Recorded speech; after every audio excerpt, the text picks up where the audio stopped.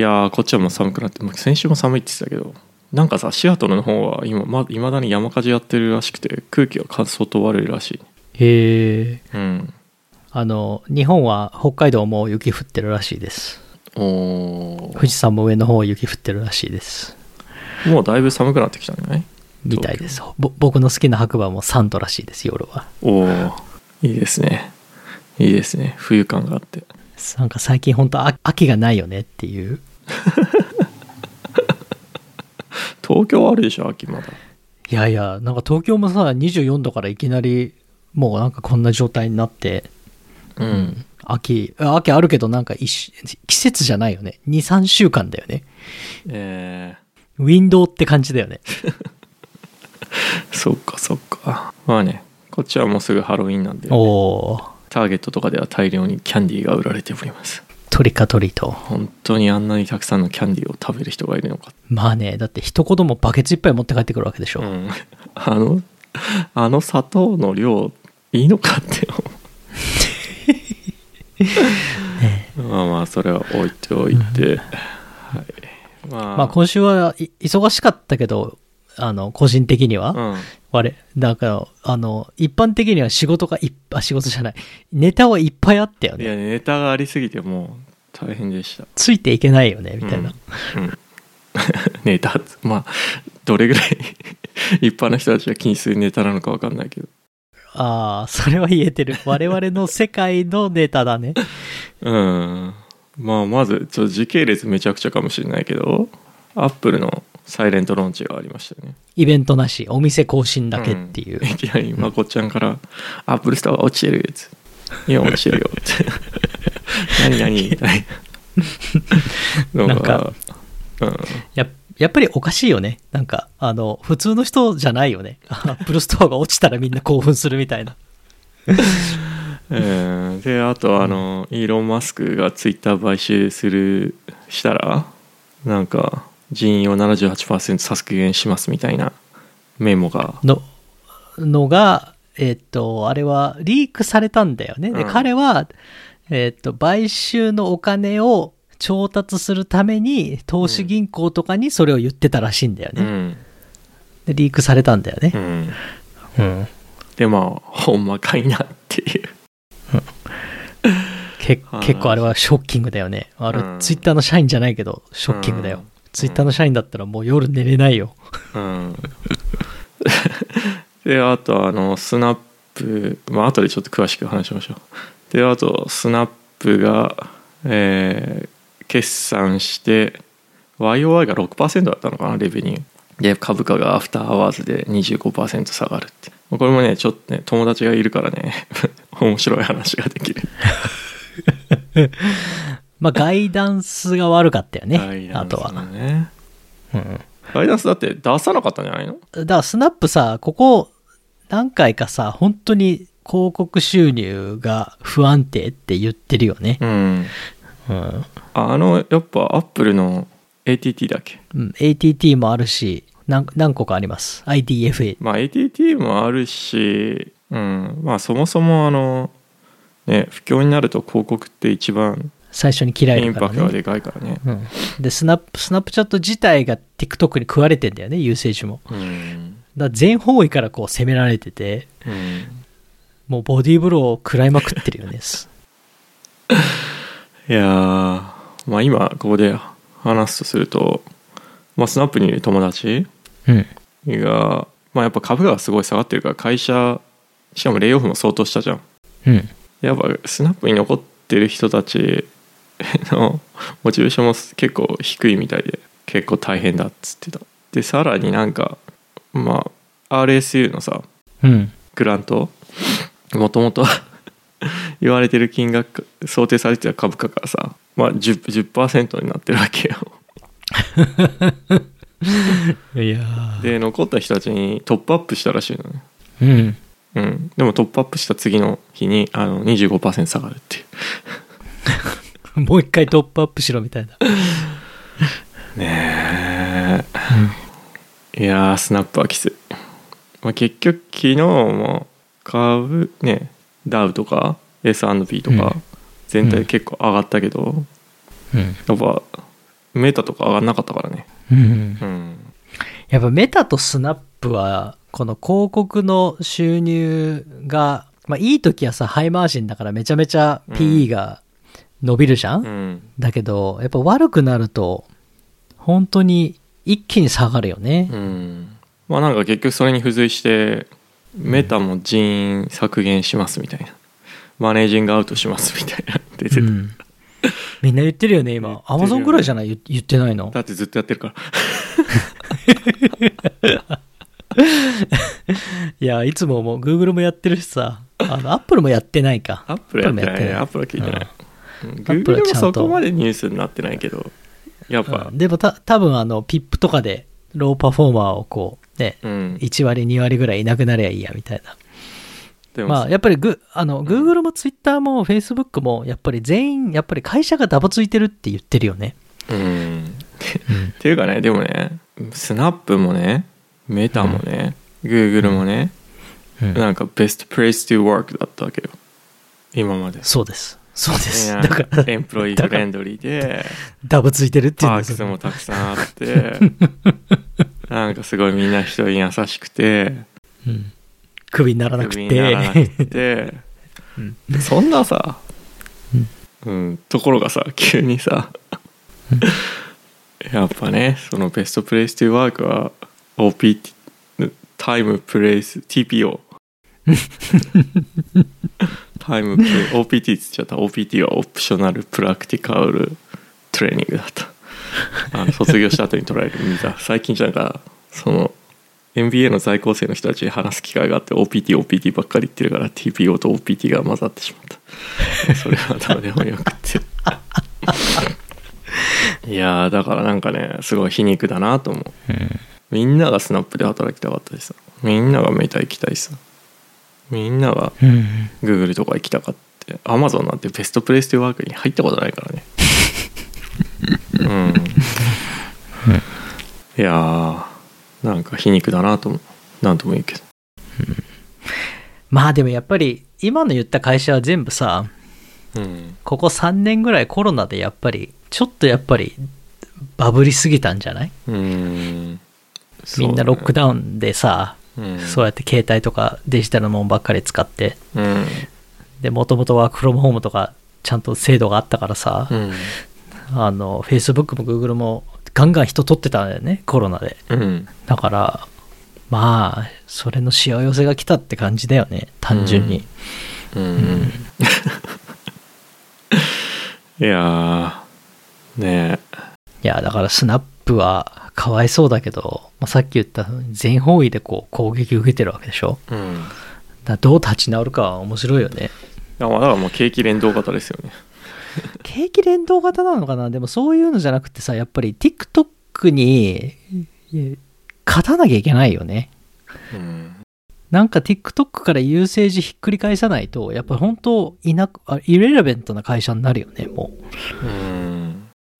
Facebook はターゲティングが悪いとかなんだかんだとはいえさ、まだみんなインスタ使うじゃん。まあね TikTok に食われてるけどね、WhatsApp も使うじゃん、でブルーアップもまあ使ってる人はいるんじゃない、年寄りとかで全く見ないね最近だけどスナップのユーザーはそのまま TikTok にもうなんかコンバートしそうだよね。あとはスナップは MAU 低いっていうのもさ、他のプラットフォームに比べてやっぱり海外展開遅れたんでしょ。でそれでさなんか買収した会社シャットダウンしちゃったじゃんこの間。それもまあ確かに意味がわからないっちゃ意味がわからないんだよな。いやもう本体立て直さなきゃいけないんだよ多分。イエローアップ。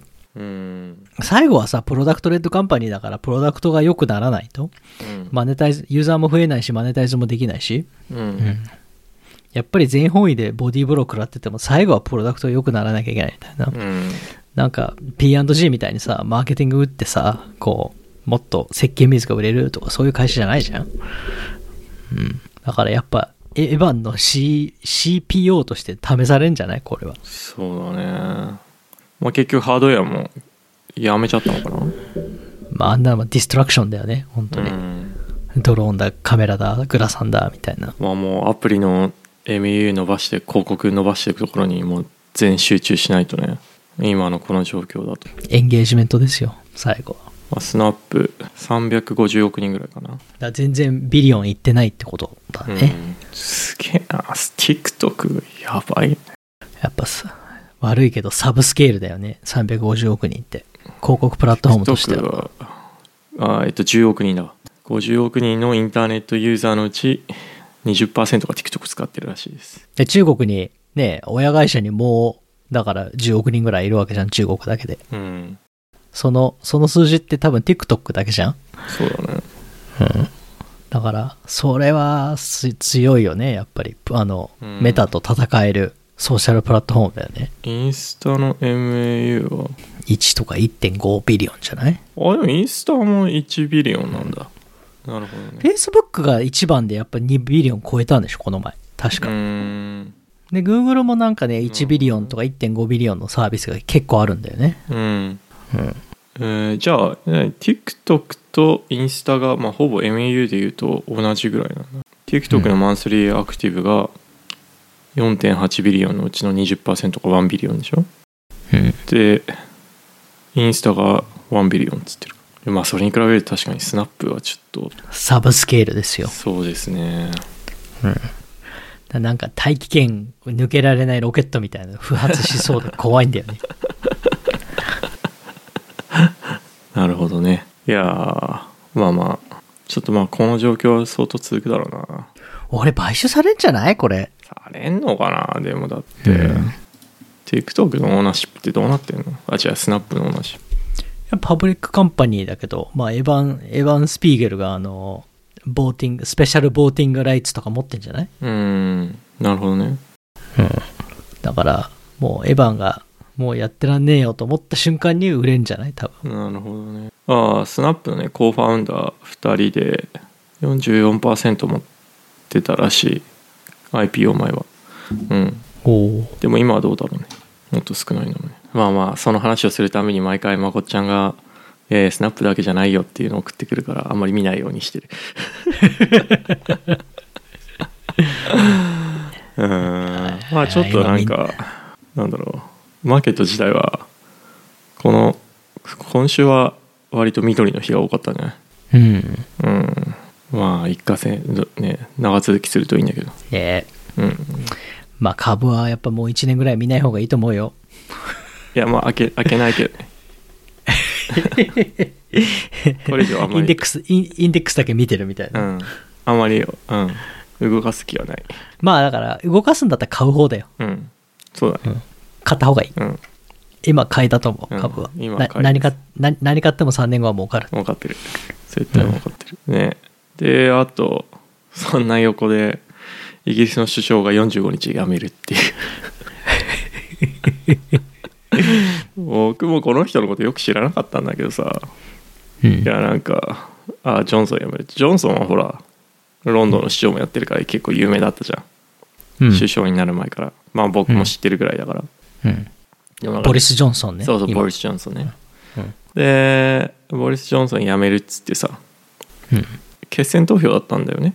リーズ・トラスとリーシー党内の決選かな。党内のだよね、一般じゃないんだよね。そう、でリズ・トラスがなりましたと。なんかね今回リズ・トラスが辞めて、過去5年か10年かなんかで、イギリスの首相の数と日本の首相の数が一緒になったらしいよ。安倍さんよく頑張ったみたいな。それは安倍さんのおかげだよねみたいな。日本もさ着々とさ安倍さんの後は1年に1回変わってるからさ、岸田さんも今支持率なんか30切ったらしくって、もう統一教会とインフレでボコボコにされてるみたいね。いや今はどこでどの首相やってもボコボコでしょうね。まあねバイデンもなんか一生懸命なんか自分のおかげで原油の値段が下がったとか語ってるもんね、ツイッターとか見ると。バイデンも支持率 40% ぐらいかな。一時期 30% 台まで低下したけど、まあ一応 40% ぐらいらしいけど。まず再選し、その数字だと再選できないね。そうだね。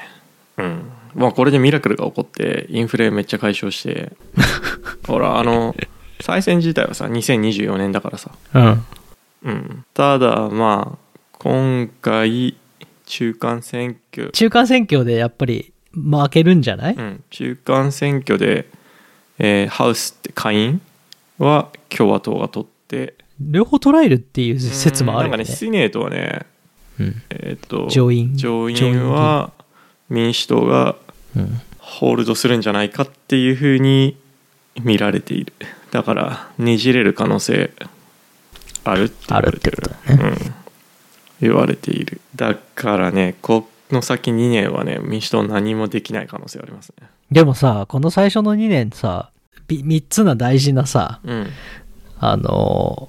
政府機関を持ってたわけじゃん。まあね。それなのにこれしかやってねえのかよって言いたくなるよね。いやでもBBB ビルドバックベターがさね、ポシャって、でまあバージニアの議員ウェストバージニアの議員ジョー・マンシンこのおっちゃんがさビルドバックベターありえねえと、こんな法案に俺はサインしないぞっつって民主党何もできねえじゃねえか。あともう一人ねアリゾナのね、民主党議員がいるんですよ。アリゾナだったかな、確かそう、でブロックされてたんだけど最後の最後でどんでん返しでインフレ対策法案みたいなやつ通したの、あれは結構いいパッケージだったんですよ。で本当それを2匹の御旗に中間選挙に乗り込む予定がそんなの関係ねえっていう感じでインフレはガンガン進んでって原油も上がってちょっと霞んでしまった。そういうことね。今どこの政府のどこの総理だろうが首相だろうがやっても、何やってももうなんか世界情勢が世界情勢だからね、なんかレバーがないよね。そうだからもう本当にマリオのレベル99みたいなだと思うよやっぱね、だからすごい平和で、やっぱ経済も安定してて、国内のなんか事情も治安だったりとかいろんなことが安定してる時になる首相とね、オバマね、それを作り出すのが政治家だって言われちゃったらあれなんだけど、そんなねローマ一日にしてならずだからねあと今回はさおかしいなロシアのおっちゃんがさ戦争始めちゃったからね、そればかりは予想できないよね、特にヨーロッパはもっと大変だよね。この前ヨーロッパの人と話しててさ、ヨーロッパっていうか UK の人と話してさ、UK だからそんななんていうの頭の中ではさウクライナから大変遠いみたいな、と思うじゃん、飛行機で3時間とか4時間ぐらい離れてるからさ、で大変なんだよねみたいなことを言ったら、いやこのウクライナ戦争はその戦場はウクライナだけど、その戦争はヨーロッパと全員やってるからねみたいな、だから基本ヨーロッパ全部が戦争モードに入っちゃってるって言うんだよねそいつは、で暗いし暗いネタばっかりだし、消費も落ちてるし、みたいな、だからヨーロッパはその世界以上にこれからどんどん経済が不況になっていくみたいな、そんな話を言ってて、なるほどね、なんかどこの国もやっぱり軍事予算増やしてるらしいよヨーロッパはだからわかんないけどその1930年とかで、軍事予算みんな増やす時があったんだよねドイツと一緒に、1940年かも戦争始まってから、だからそうするとさ自然とそういう他の投資ができなくなるわけじゃん、だからなんかなんか傍から見てヨーロッパとウクライナとロシアって別なもんだと思ってたけど、なんか意外に全部つながってるらしくて、だからやっぱりなんだろう大陸全部のだからもう世界戦争に近い、みんなが思ってるより近いらしい、その第3次世界大戦っていうのかな、そのいやだって西と東の戦いみたいな、ねえなんかだって普通にエスカレーションまだしてるからねもう着地がどこなのかよく分かんないよ本当に。いやまあだから今どこのリーダーやってもまあ大変。いやだからトランプとかね、安倍さんはね、まあいい時に首相大統領やってたよね。安倍さんの1年目はかわいそうだったけどね、コロナで。1年目？ごめんなさい。安倍さんの最後のコロナ1年目が安倍さんの最後だったじゃん。だから、あれは、でも彼は結局よくやってさ、で、それをそのまんま岸田さんがさ、彼のプレイブックを最後までエクセキュートしてさ、で、ごめん、菅さんがそのまんま、菅さんね。菅さんがエクセキュートしてさ、で、岸田さんがそれの恩恵を受けたって一瞬。だけど統一教会の問題が発生して、それも全部流れちゃったって。で、支持率 20% 台みたいな。まあ、あとはなんか別の見方で言うと、なんか、まあ、僕別に国際情勢のエキスパートじゃないから何とも言えないけど、外交とか。まあ、あそこら辺の人たちって、まあ、プーチンとか、シー・ジンピンとか、まあ、シー・ジンピンとアメリカはバチバチやってたけど、まあ、プーチンとかとはさ、まあ、割と仲良くやろうとしてたわけじゃん。やってた。一時なんかプーチンがさ、日本来て柔道着着てたよね。まあ、あの人だって世界柔道連盟のなんか名誉顧問みたいなサハリン返してほしかったんでしょ。うまく懐柔していた感はあったのかな。でもやっぱり戦争になったらさ、アメリカの方についたじゃん。そうだね。まあ結局それは本音だったんだろうけど、いやだからね、いやまあ中間選挙もうすぐなんで、僕日本の政治よりアメリカの政治の方が詳しいんで最近解説します。まあ日本の政治は面白くないからね。あんまりこうダイナミズムがないんでない。そう、アメリカの政治は本当にその選挙の結果で政治が大きく変わるっていうのが、目に見えてるからね。まああとなんか、まあ、二党政治でスイングボーターがね 30% がいるから、やっぱそこがどう影響されるかによって結果も大きく変わるし、そう、あとトランプっていうわけわかんないやつもいるしそうなんだよね。いやでもね、イギリスの首相が45日で辞めるって、このリズ・トラスってどんな人なんだろうって理解する前に辞めちゃったからさっき言ったけど、レタスとリズ・トラスとどっちが先に辞めるかって腐るかっていう話だったんでしょレタスが圧勝しましたって。レタスまだ腐ってないすごい。でさっき言ったイーロン・マスクのツイッター買収で 78% 削減。これはびっくりした。これは、まあ、さっき言ったリークされたんだよね、多分投資家に説明をしている時に、その投資家に言った内容がリークされちゃったんだよね、ですごいペシミスティックに見ればさ、まあこれわざとでしょみたいな、だってまず一つはさ、イーロン・マスクってもうさ、ツイッター正直買いたくないんだと思うんだよね。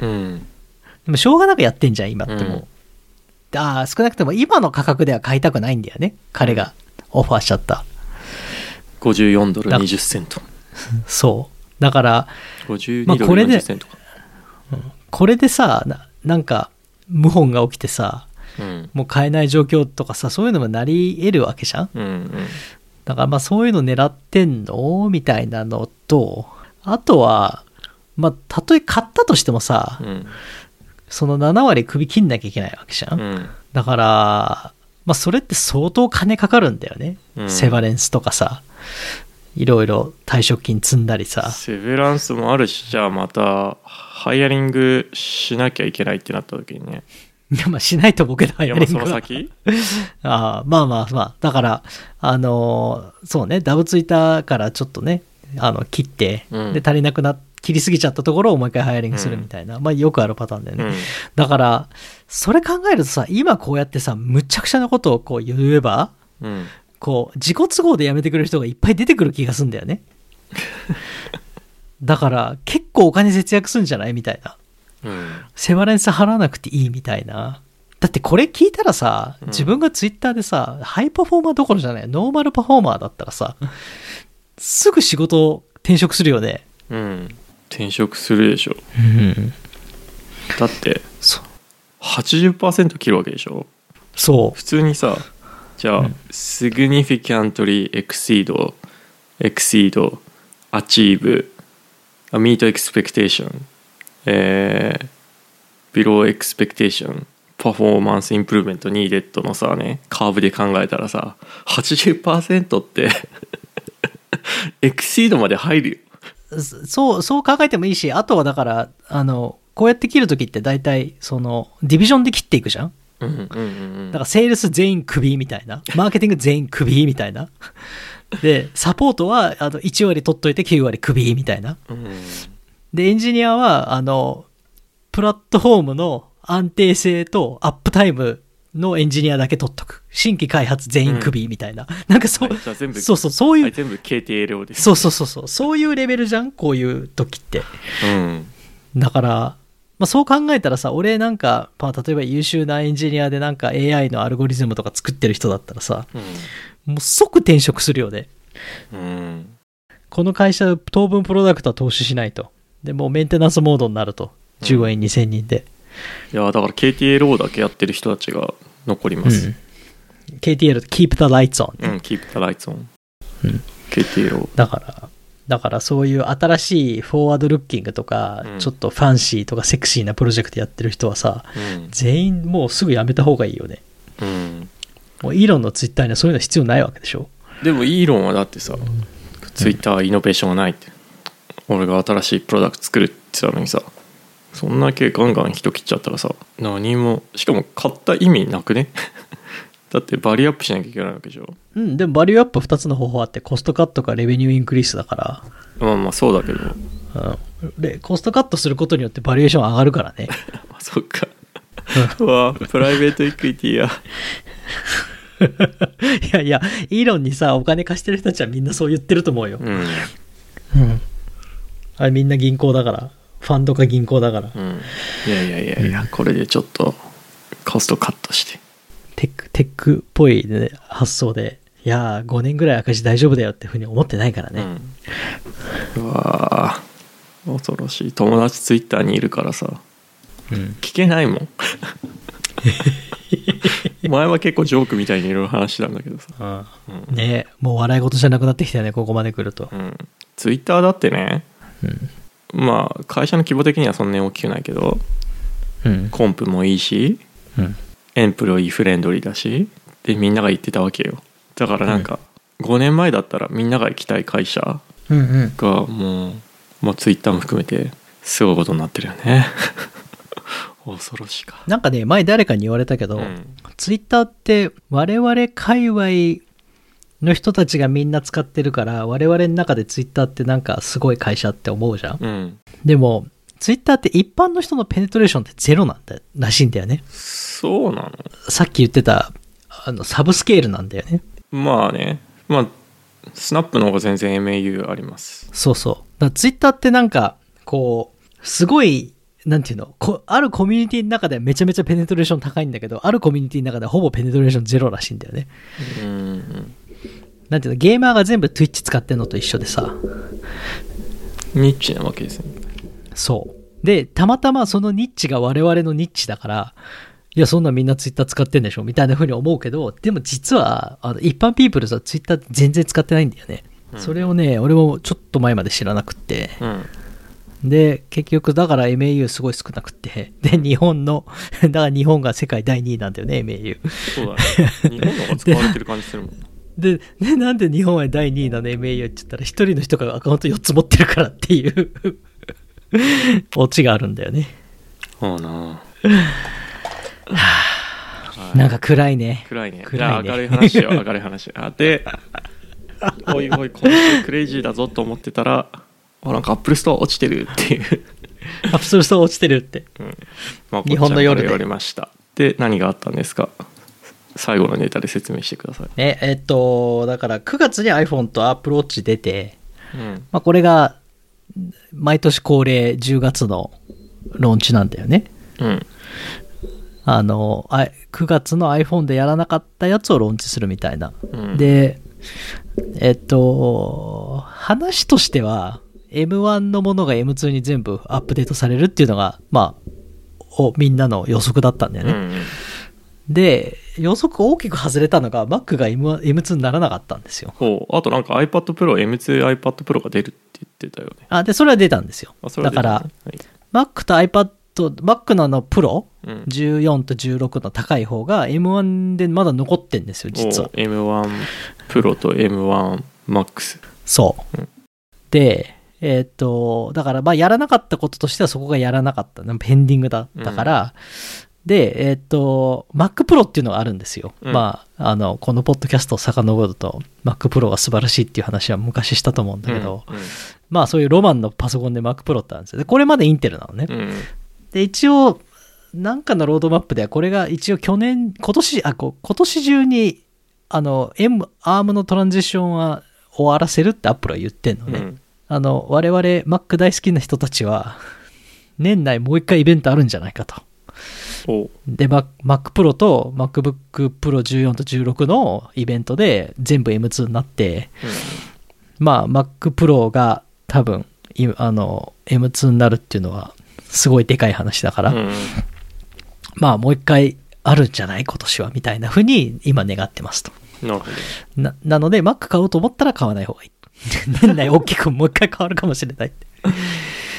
で、今週は変わったのが、だから iPad と、結果的には Apple TV が結構ダークホースで出てきた。新しいApple TV が出たんですよ。そこが今週の、びっくり、イベントじゃないけど、ストア更新されたんね。はいはい。一個一個説明して。で、一個一個説明する前に、一個一個説明するのはあんまり大したことないんだけど、でかかったのは、全部 USB-C になったんですよ。で、それは何かっていうと、まず Apple TV って、変なリモコンが出てるんですよ。Apple TV って。で、今までライトニングで充電するんですよ、この変なリモコンを。これが今回のアップデートで USB-C になったんですよ。EU 対応です。EU、まあまあ、そう、最終的にそうなんだけど。で、iPad も、オリジナルの iPad、一番安いやつって、無印の iPad って、これもずっとライトニングだったんだよね。で、今回、USB-C になったの。で、iPad Pro はもともとが USB-C だったから、まあ USB-C になったのね。これで、Mac と iPad と、まあ TV とか、もう全部 USB-C になって、唯一、ライトニング残ってんのって iPhone と AirPods だけなんですよ。だから、多分来年、iPhone USB-C になるんですよ、これで。なるほど。で、まあ EU 対策というのか、もうそもそもライトニングって転送スピードめっちゃ遅いんだよね。だから、ローで写真100枚とか撮ったらさ、半日かかるんだよね。ダウンロードするのに。まあだから USB-C にもスペック的にもならなきゃいけないっていうのがあるんで、まあ多分来年 iPhone USB-C になるんだよね。これ結構画期的だと思う、やっぱり。なるほど。iPhone 出てから3回目のコネクターだから。十何年出てるけど、まだ3回目なんだよね、コネクターが。だから、長く iPhone 買う人は今年買っちゃいけないみたいな。もう僕は買ってないんで、じゃあインパクトを受けてない。じゃあ USB-C になって。で、AirPods も多分来年みんなぶっちぎれると思う。今年買って、USB-C になって、どうしてくれんだみたいな。まあ今もう、地位で充電してるから。そうそうそう。で、あと AirPods はケースだけ買えばいいからさ。そうだね。中身は。まあなんか、それがやっぱり大きかったね。なんかその他を全部 USB-C に一気にしたっていうのは、もうそんなにライトニング使ってるデバイスだからないんですよね、今週以降は。なるほど。まあだからそれが多分一番大きかったと思う、個人的にはやっぱり。で、細かい話をすると、一番面白かったのが、まあ Apple TV が 4K のモデルだけになったんだよね。Apple TV ね、そうなんだ。昔はね 2K と 4K で分けてたの。同じフォームファクターで。同じフォームファクターで。で、今回チップが良くなったのか、もう全部 4K になって、分け方としては Wi-Fi モデルと Wi-Fi プラス LAN モデルになった。だから安いモデルは Wi-Fi だけになっちゃったんだよね。LAN モデルってどういうこと？ Apple TV に、Apple TV って今までは全部の Apple TV に一応 LAN ポートがついてたのね。ああ、なるほど。RJ45 っていうコネクタ。ああ、だから普通に Apple TV に、テレビを LAN で直接つないでたね。違うでしょ。Apple TV のインターネット接続を LAN でできてたの。ね、うん、ちょっとクラシックだなそれ。ちょっとレガシー感あります。まあだからなんて言うんだろう、テレビの周りってどうせ LAN 配線あるよねって言って。うん。で、そこそこ 4K の映画って重いんだよね。だから LAN の方が安定するし、ストリーミング安定するし、うん、Wi-Fi と速度が一緒とはいえ、レイテンシーは LAN の方が低いから、まあ、サクサク動くんだよね、LAN の方が。うんうん、だから俺なんてWi-Fi 使ったことないからね、Apple TV。もう Apple TV 10年以上使ってるけど。そもそも僕 Apple TV 持ってないしな。もうそもそもなんかセットトップボックスっていうよりか、テレビについてる機能使っちゃってるからね。ビデオ見たりするの。で、みんなテレビも今全部 Wi-Fi でつなげてんじゃん。つなげてる。うん。でも、まあ、俺は全部、LAN でつなげてんの、未だに。有線ですか。そう。で、こんなのありえないと。そんなストリーミングを LAN じゃない、Wi-Fi でやるなんてありえないみたいな。Wi-Fi なんてさ、電子レンジ、まあ今はちょっと違うけど、電子レンジ使ったら昔は速度低下してたからさ。うん。まあだからその2つに分かれたんですよ。4K なんだけど、LAN がついてないモデルとついてるモデルっていうのがあって。だ高い方を買わないと LAN がついてないとムカつくなって個人的には思ってるんだけどまあ普通の人はいらないで、あと Wi-Fi オンリーだけにするとまあChromecast とか、6とか Fire Stick これ全部 Wi-Fi なんだよねやっぱり。そうだね。だからなんか将来的には Wi-Fi オンリーの Apple TV がスモールフォームファクターで出るのかなみたいな。ほら Apple TV プラスっていうサービス持ってんじゃん今 Apple って。あれを売るためにはやっぱデバイス配んなきゃいけないからさ、Amazon がよくご存知だ。いや、Fire TV スティックとかね。そうそうそう。Chromecast みたいなやつやったら。あればらまいてんじゃんもうほぼただ同然で。あとApple TV って今普通にテレビのプリンやってるの？一部のサムソンとかのテレビで iTunes が使える。プリンされてる。iTunes が使える。そう。じゃあ Apple TV っていうアプリが乗っかってるわけじゃないんだ。多分最近見てないけどまあでも同じことですよ。iTunes の買ったものが全部そのテレビで見れるっていう。なるほど。Netflix なんてねリモートにボタン乗っけてましたからね。お金出してボタンつけてもらってるもんね、Netflix ボタン。あれがビッグディールでしたからね昔は。まあこの Apple TV がだからまあ Wi-Fi、まあ 4K だけになって、でその Wi-Fi とイーサネットのモデルになったっていうのがまあ面白いかなみたいな。誰も期待しなかったからさ。で iPad が出て iPad この間って iPad Air とかさ新しくしたわけじゃん。あとごめんあともう一個ねA15 になったんですよチップが Apple TV の。これ結構ねいいチップ使ってんだよね。 A15 って iPhone 13に乗ってた去年の最新の使ってるから、だいたいあまりのチップ使うから、Apple TV って、そんな 4K のさシングルストリームディコードするのってそんないらないからさ、パワー。例えばさ今回出た一番安い iPad って A13 とかなんだよね、だからそれ考えるとさなんでこんな$100のセットボックスにさそんな最新のチップ入れてんだっていうのはある。まああんまりエクスペリエンス変わんないけどなんか相当いいチップが入っててみんなびっくりみたいな。だから、まあ、多分長くこれから 3,4 年ぐらいはもうアップデートされないんだろうなって Apple TV は。お疲れ様でした。だからこのモデルは多分安心して買えるみたいな。当分最先端みたいな。もうなるほど。USB-C にもなったし。まあいらないけど見に行ってみるかな、じゃあ。で iPad は、まあ、簡単な方は iPad Pro が M2 になりましたと。で絵を描く加藤さんには、もう抜群なフィーチャーが出て、Apple Pencil を画面の上の近くに持ってきたらなんかシャドウが出るんだって。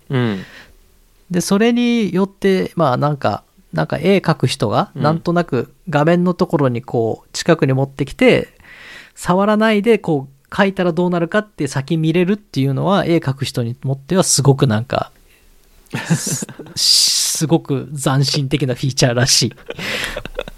なるほど、見てみる。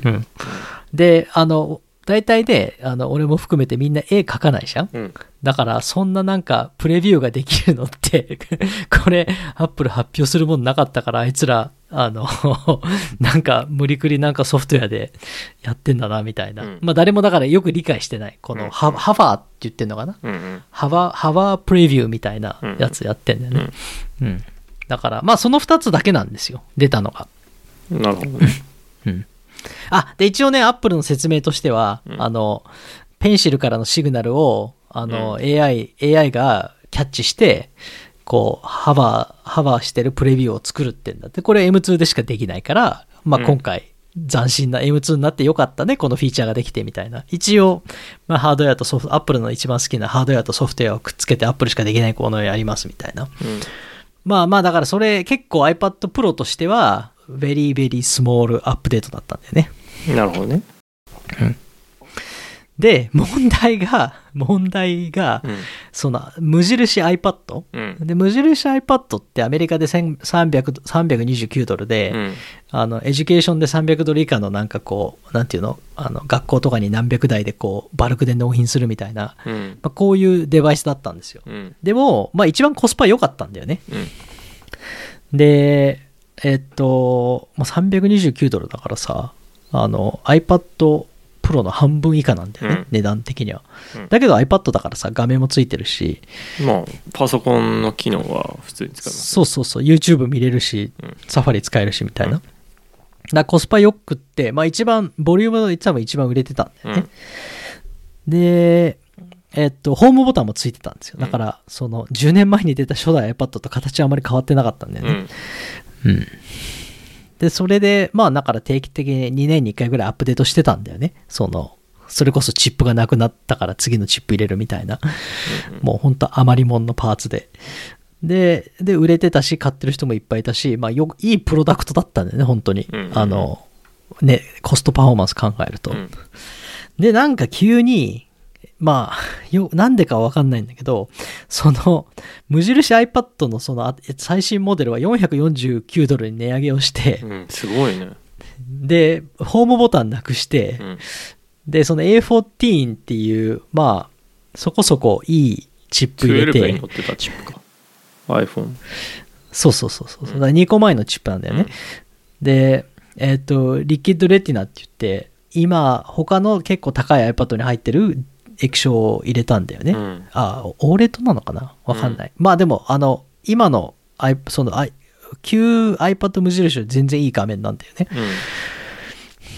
で、ホームボタンなくして USB-C にして、まあなんて言うんだろう。もうなんか iPad Air にすごく近いんだよね。だって見た目 iPad Pro。Air だ。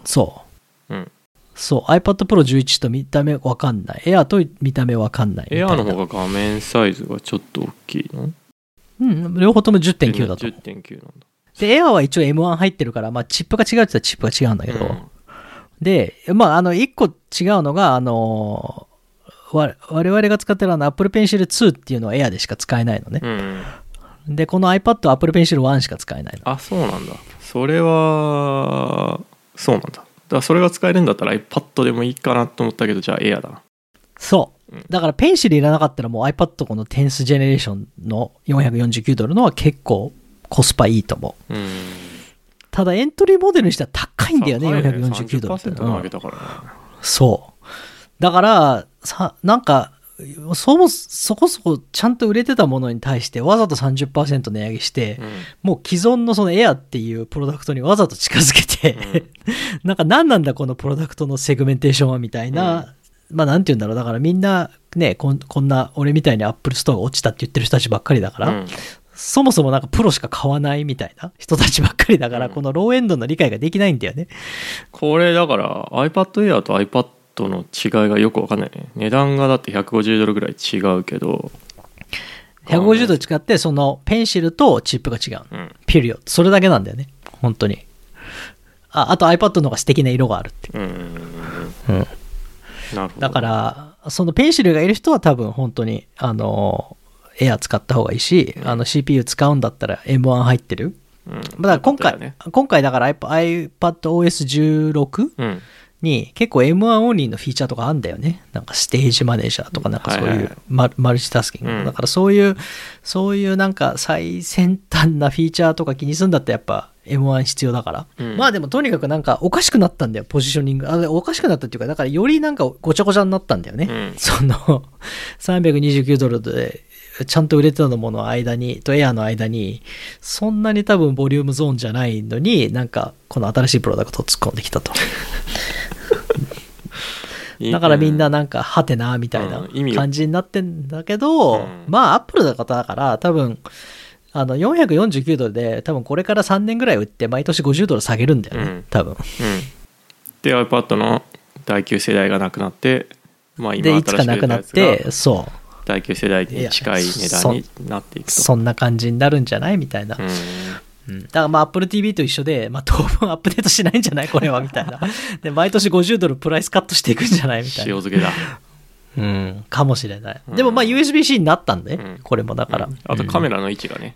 で加藤さんの長年のフィーチャーリクエストが叶って、カメラがいわゆるなんだろう、長い方の短辺じゃなくて長辺の真ん中に長辺の方にやったので、横向きで iPad を使ってる時にカメラが上に来て、顔がまっすぐ見えるっていう、まっすぐ前に見えるっていう。長かったね。でこれもまた笑えんのが、そんななんか最先端なフィーチャーが iPad Pro には来なかったってみんな言ってんだよね。だからまあ来年 iPad Pro は大きく形変わるんだよね。もう結構この形で。今年はだから M2 にアップデートしただけで。もうマイナーチェンジで S？ 昔のiPhone S の年あったじゃん。形変わんないけど、速くなってカメラが良くなってたっていう S、5S とか 4S とか言ってて。今年は S だったから、来年 iPad フルモデルチェンジするから、まあその時にカメラもちゃんと、変わるんだろうけど、まあだからなんでこの$400のモデルがさ、そのいいカメラのポジションにあるのに、俺の$1000の iPad Pro はねえんだみたいなブツブツ文句言ってる人がいる。はい。だから iPad Pro もだから今年買っちゃいけないみたいな。多分 iPhone も今年買っちゃいけないってさっき言ったけど、iPad Pro も来年大きく変わるからもう1年耐えるっていうのはまあ正解かな。なるほど。まあでもじゃあ今年は出揃いましたね。あともう一回 Mac のイベントやってほしいんだけどな、個人的には。11月の頭でいいから。まだね、Q4 ホリデーまで時間ありますから。なんか64コアの M2 Ultra を2つぐらいくっつけて最高な Mac 作りましたみたいな。誰得よ。超ニッチ。まあでもロマンだから必要だ。ロマンだから、はい。だからそれをやってくれれば、まあ今年はもう結構ほぼラインナップ全部新しい新商品出たんじゃない？アップル今年。エアも変わったし。まあ来年にも取っておかなきゃいけないから。まあ来年 M3 来るからね、なんか毎年やるみたいだよ。本当に。アップルの人たち大変だ。まあまあメーカーですからやっぱり。そうですね。毎年出していかない。新商品投入しないと売れないから。はい。であとね、面白い話がiPhone 14の大きいやつあるじゃん。俺の大好きなミニが殺されてiPhone 14 Max みたいな、全く売れてないらしい。中途半端なんだよあれ。本当に売れてないらしい。もう即発売も遅れて売れてないらしくて笑えないらしい。もうディスコン確定です。もうだから来年ミニ持って帰ってこいみたいな、iPhone 15ミニ帰ってきます。帰ってきたらいいのにね。14プラスは全く売れてないって言ってたね。いやまあそういうね、ラーニングも必要なんだよ。ラーニングも必要だ。やったけどダメだったと。高い勉強代払いましたけど、まあいいんですよ。まあビビたるもんだと思います。世界一の会社にとってみれば。はい。じゃあ今週はそんなところで。みんなで Apple TV 買いに行きましょう。